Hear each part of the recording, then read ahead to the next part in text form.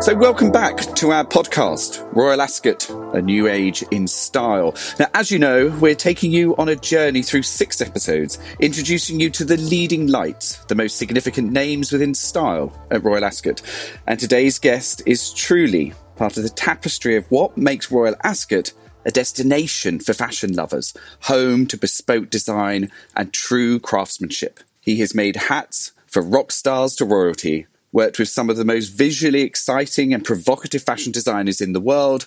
He is considered as one of the most important and radical milliners of the late 20th and early 21st centuries. And he is, of course, leading British milliner, Mr. Stephen Jones. Hello, Stephen. How are you? I'm fine. Lovely at home here in Battersea. Looking forward to Ascot. Absolutely. Not so far away now.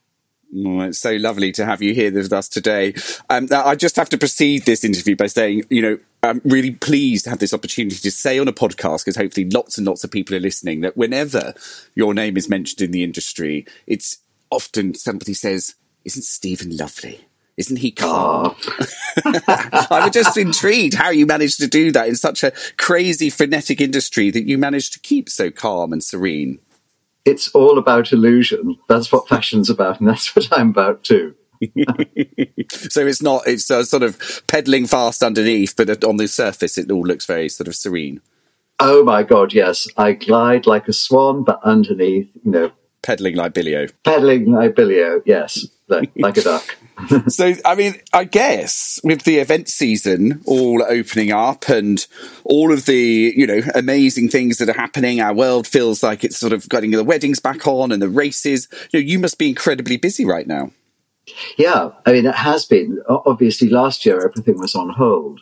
But people are so looking forward, so anticipating weddings, christenings, all the different things. And of course, all the race meetings, the most important one being Royal Ascot.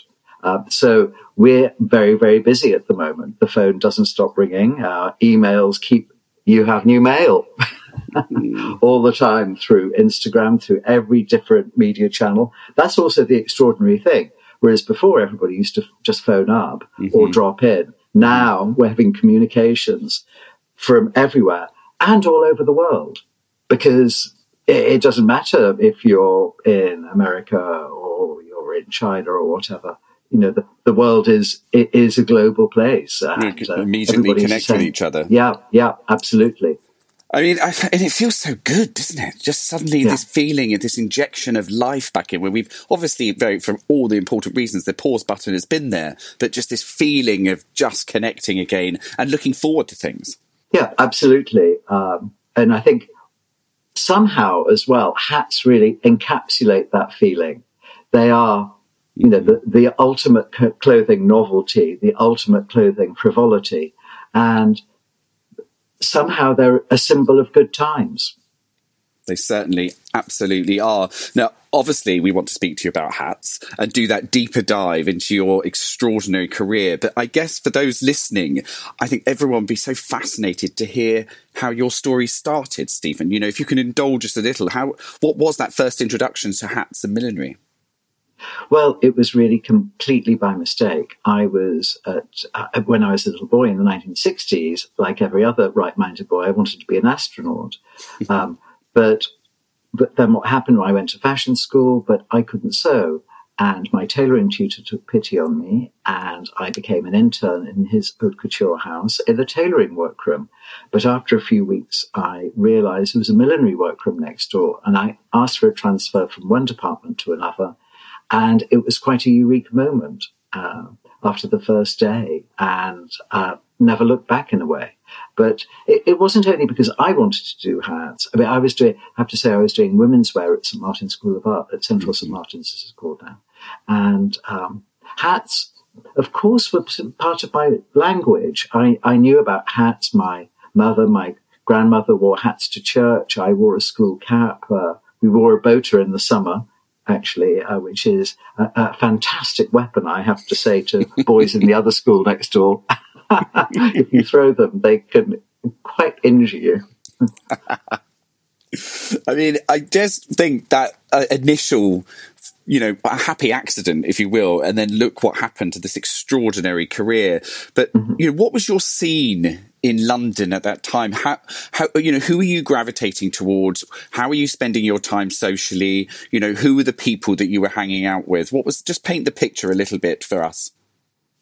Well, yes, I was doing fashion at St. Martin's, but really I was a club kid. Yes, I wanted to make lovely clothes and lovely hats, but I wanted to go to the fantastic party too. And I became friendly with a whole group of people, and I started going out to clubs and things. And really the most important thing was I went to the Blitz Club, which was a club being run by a friend of mine, this guy called Steve Strange. And this is where everybody really dressed up. In the intervening years, it's actually become very famous as a birthplace of a whole new generation of creative people. I mean, there were people like, well, obviously Steve, there was Boy George, who was the cloakroom boy at that point. There was Spandau Ballet, who were just hanging out there. There was Duran Duran. David Bowie came down there. Very famously, Mick Jagger was actually refused entry because he was thought of being a bit of an old codger. Of course, the arrogance of 19-year-olds. I mean, it's just, I remember that time in London, and I'm just sort of fascinated by, the colourful creative people that started to become very attracted to your work and your vision. Obviously you mentioned Boy George there, but, who else? Who are those other really exciting creatives that you started to collaborate with to sort of, demonstrate or articulate their creative vision via the use of really powerful millinery?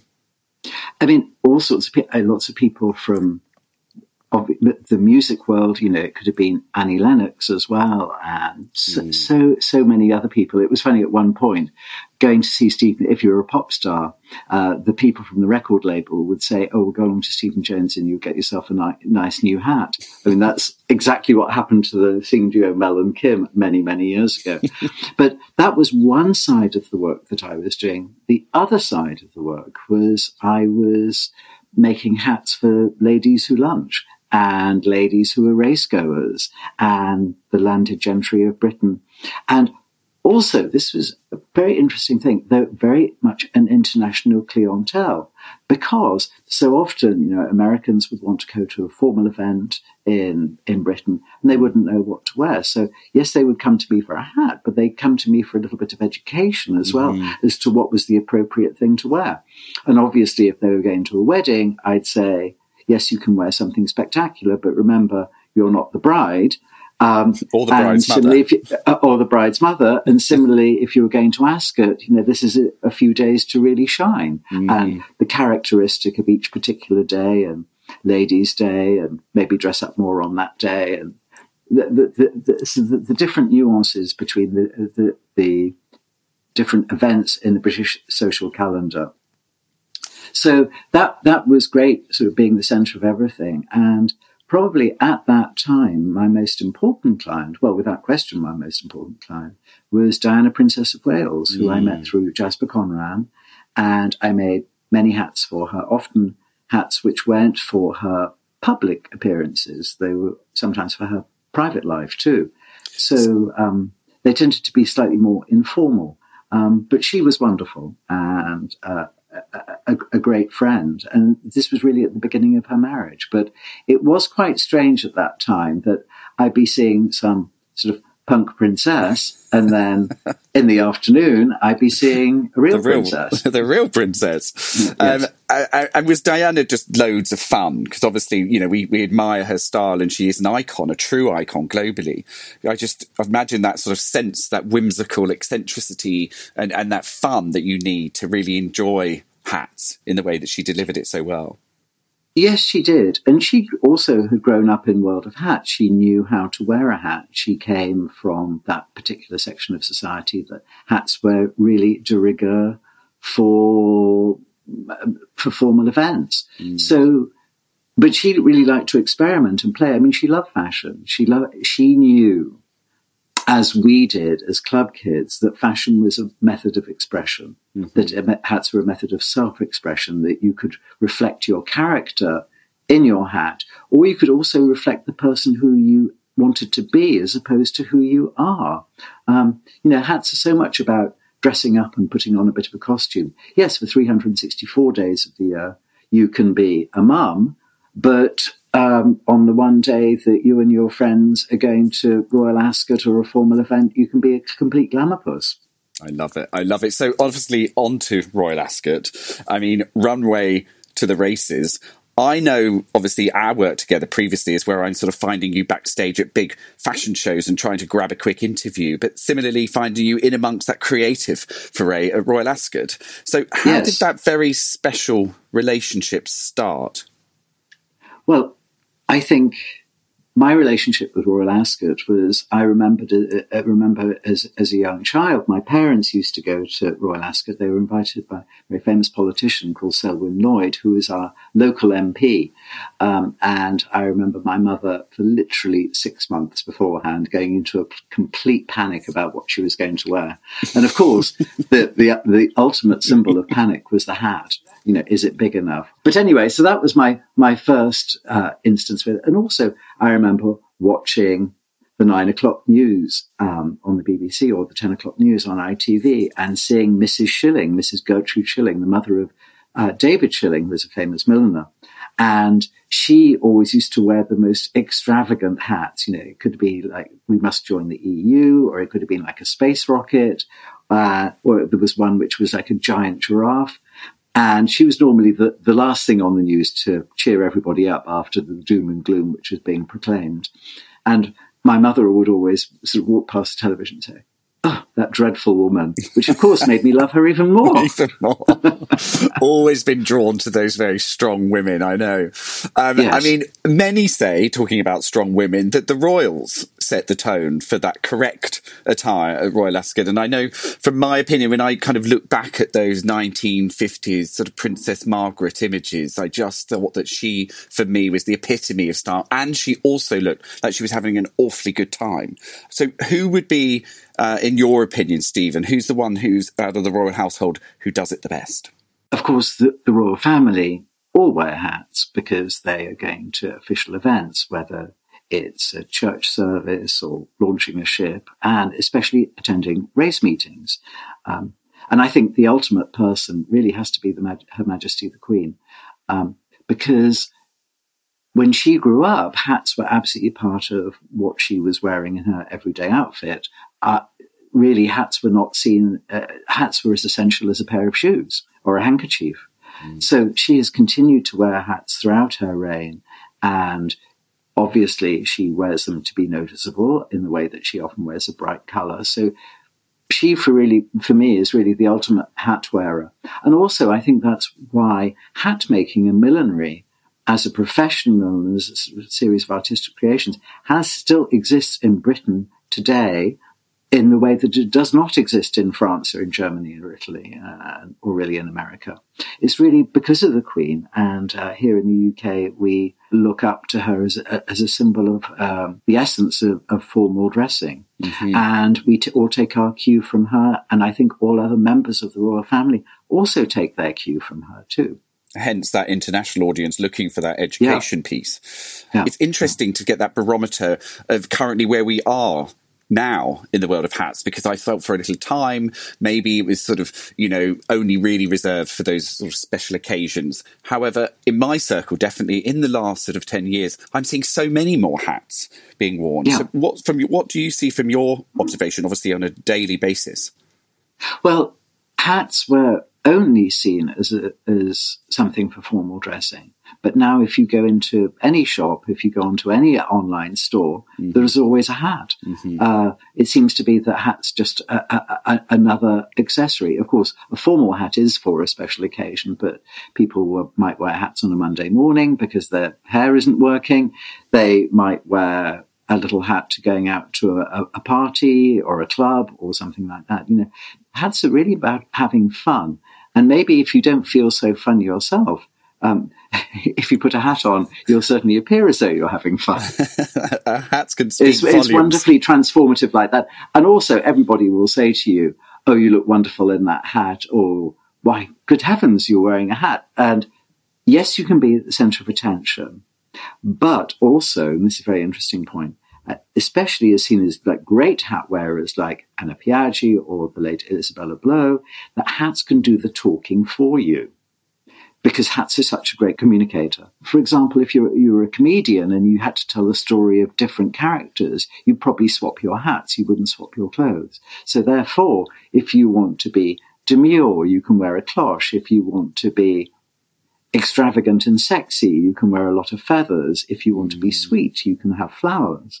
Hats are this totally transformative.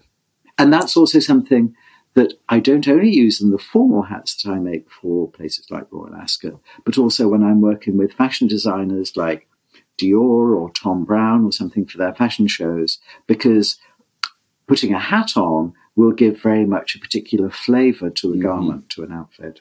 Mm-hmm. It's that finishing accent, or sometimes the starting part of the narrative. Yes. I mean, it can be finishing because it can be completing on a fashion show. It can be completing a particular look, but maybe you have a whole stream of extravagant black dresses, but then the designer wants to show a little black dress, very, very minimal. So then you put an extravagant hat with it. That's how a fashion show is put together. I love it. I love all the theatre. So, I mean, obviously you have so many years of journeys with Royal Ascot. If you had to select one, when you think back, what would you say has been the most memorable Royal Ascot for you, Stephen, and why? I think the most memorable one, funny enough, was not to do with hats. I had to judge the best get-up horse. When I say get-up, the one which is most beautifully looked after, most beautifully polished, the best turned out. And I went into the parade ring and chose the horse that I thought was best, and had to present actually the stable boy with a cup, and he was completely amazed by the entire thing which was going on, the fact that he was being broadcast to the nation and around the world and to the Ascot racecourse, and he had a great shiny suit on that, unfortunately, as he was leading his horse into the parade ring, the horse sneezed on the arm of his suit. But, as they say, never work with animals or children. But I think that was the most notable Royal Ascot I had. But every time it's a surprise. Every time, because so often those people I don't see for the entire year, but I see them at Ascot. So it's great to see friends again. It's great to see people who are all dressed up. And it's funny, sometimes people say, oh, this person looks vulgar, or this person looks very chic or sophisticated. Sometimes when somebody is wearing red and green and yellow zebra stripes or something like that, yes, they're a bit garish, but they're having a great time. Mm-hmm. So who am I to judge that they're incorrectly dressed? Of course, they won't be on the cover of the newspaper as the most beautiful person there, but in their heads, if they're having a great time, well, hey, why not? Especially now, because I think that people have a real need and want to dress up. I think people are a bit bored wearing hoodies behind a Zoom telephone call, and that's it. 100%. I mean, dressing up is just an awfully good tonic. It makes us feel totally on top of our game. I mean, if we're looking at maybe the most important hat in racing history, Royal Ascot, or indeed just something that you just absolutely love. I've heard you mention Audrey Hepburn from My Fair Lady, and that very, classic black and white. But are there any kind of hats that sort of come to mind when you say, what's been the most important historic hat? Well, obviously, Audrey Hepburn's from My Fair Lady. In fact, all the hats from that particular scene, Ascot opening day, are extraordinary. But I think if I look back in history, which are the most important hats? Yes, there can be important, extravagant hats by myself or by Philip Tracy or Noel Stewart.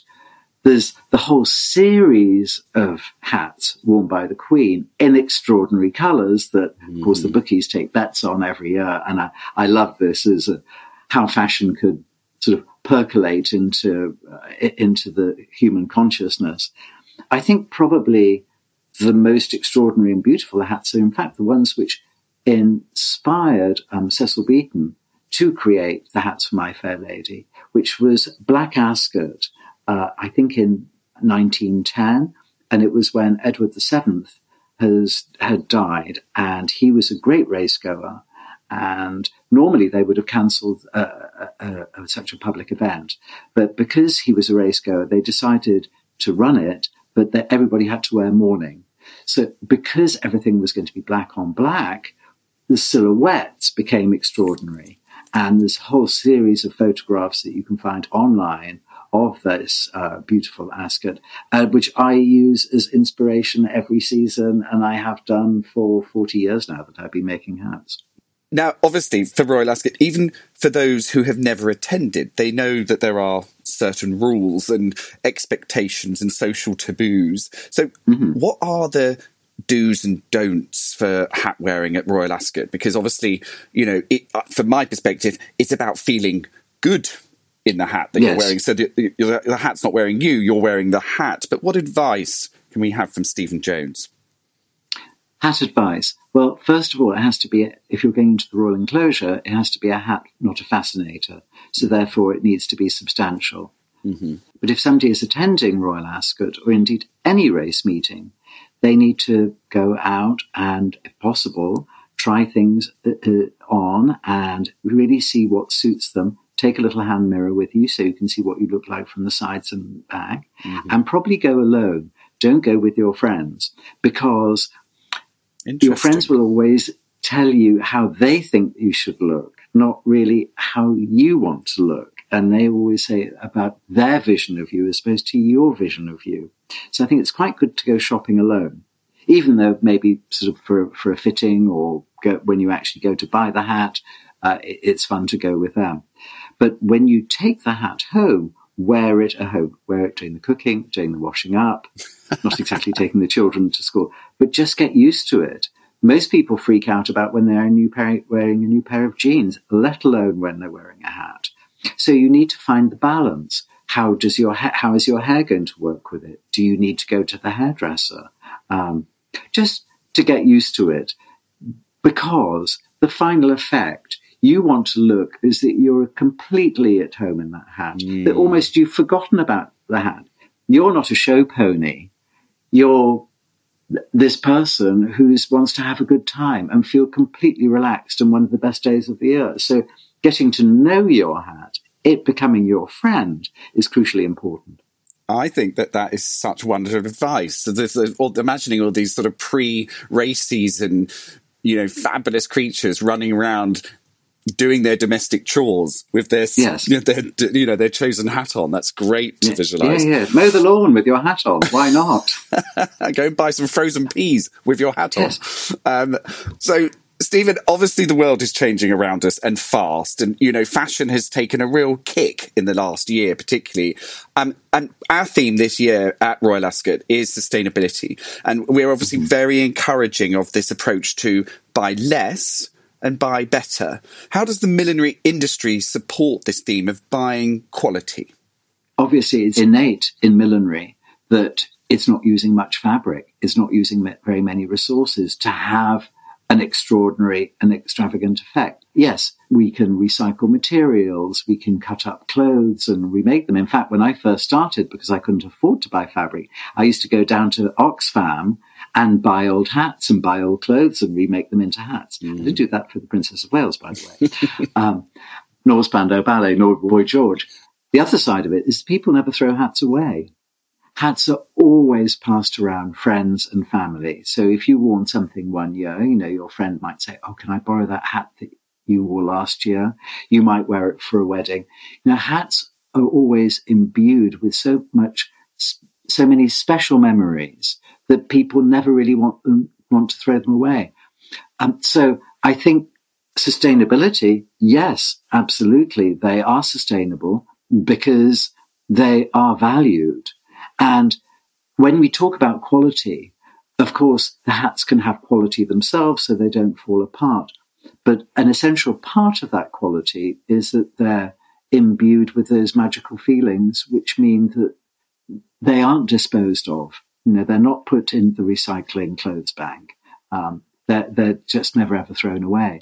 I think also just this idea of, like you just mentioned, this idea of a new lease of life, our pre-loved pieces and how we can give them another chapter, a whole new journey. So what advice, what are the tricks and tips that you can suggest to give your hat that might be something that fits very well, you absolutely love, you've got loads of memories? What would you suggest that we can do to take it out again and use it on other formal occasions? Well, obviously what you need to do is make sure that it's well packed. So if possible, and if it came in a box, try and keep it in its original hat box. And of course, hat boxes take a lot of space. So if you've got a loft, put it there, or try and squeeze it underneath the bed. But if it's got a bows or flowers, try and wrap them up in a little bit of tissue paper. When you take it out of the packing, often it'll be a little bit squashed or won't look so fresh. But if you just leave it in the open air, don't steam it, don't iron it or something like that, it will gradually, after a few days, go back into shape. And if it still hasn't, maybe just leave it in the bathroom for a couple of days, and the humidity from a bath or a shower will start to relax the fabrics. But I think you probably won't have that time to do that, because your friend will be coming around and say, "Oh, that's such a lovely hat. Now it's my daughter's wedding in 2 months' time. Could I borrow that, please?" Could I borrow that, please? Now, those that are familiar with your work may have seen your spectacular exhibitions at the V&A and the Royal Pavilion in Brighton, for example, and they know that you're a storyteller, and that your headpieces are a medium to channel these narratives. With that said, what sort of stories tend to make their way into your design for this very special and sometimes eccentric calendar date?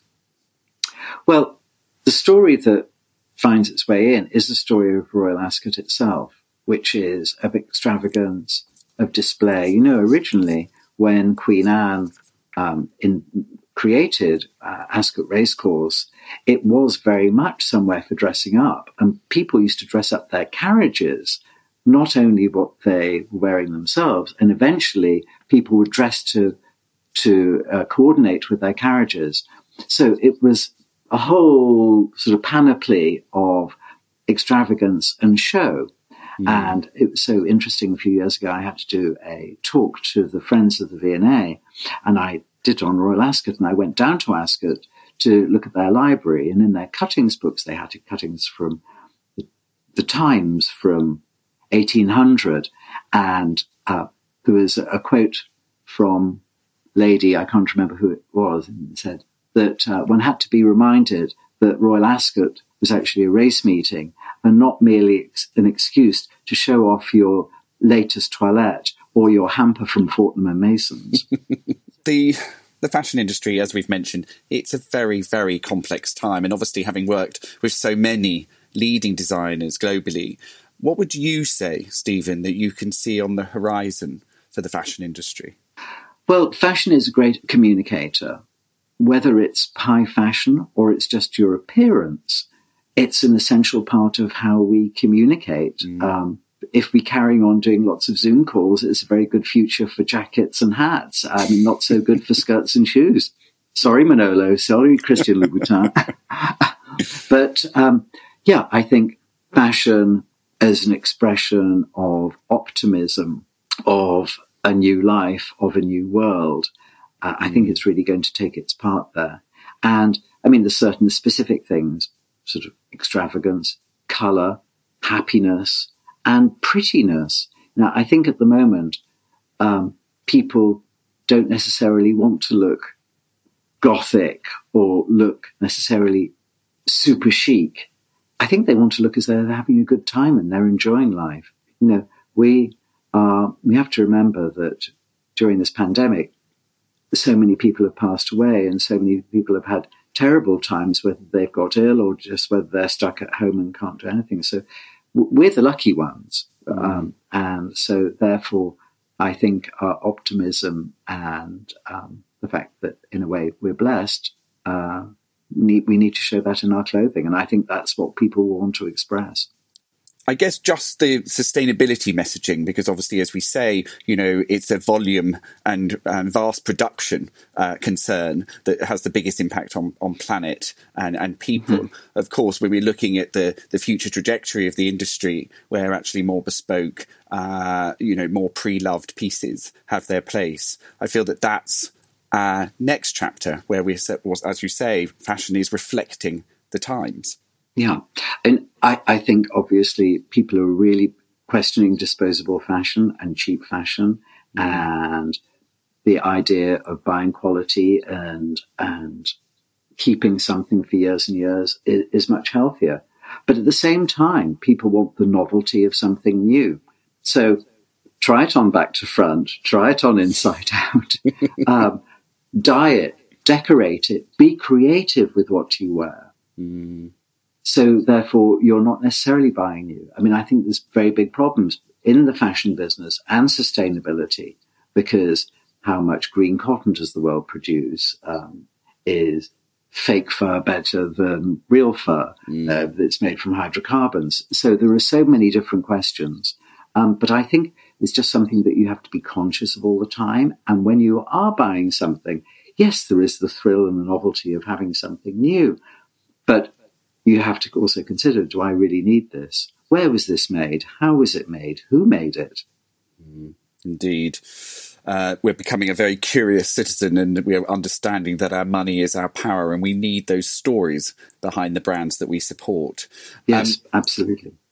I'm just to close. I'm fascinated by your journey, and I always have been.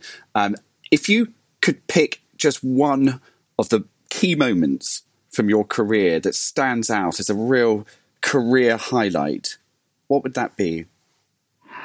Oh, there's been a few of them. I mean, obviously one of them has been receiving my OBE from Her Majesty, and I received it for services to Millinery. And at the moment, I was the first and the only one, which was extraordinary to receive it from Millinery. I think the other time, which was amazing, was in 1985. I was working on a Jean-Paul Gaultier show in Paris, and I always have a tray backstage to carry hats around in. And in this particular sequence of the show, all the girls had the hats on, and I was just waiting backstage, and Jean-Paul handed me the tray and said, "I want you to go out on stage." And I said, "What do you mean? I hadn't been to bed for 3 days. I hadn't shaved. Probably my fly was undone, everything. And he just pushed me through the curtains, and suddenly I was on the runway. And unbeknown to me, he told all the girls to go and take their hats off and put them in my tray. And that's how he introduced me to Paris and the larger world of fashion. And that was an extraordinary time. Fashion designers have 10 minutes twice a year to show their goods. And he actually shared his space with me. Well, that says everything about his love of you and how lovely he is. Stephen, thank you. It's been an absolute gigantic pleasure, as always, to speak to you. And thank you for making our world much more exciting, because we need occasion and the world is opening up again. And we really look forward to seeing you at Royal Ascot and all of your wonderful creations parading around.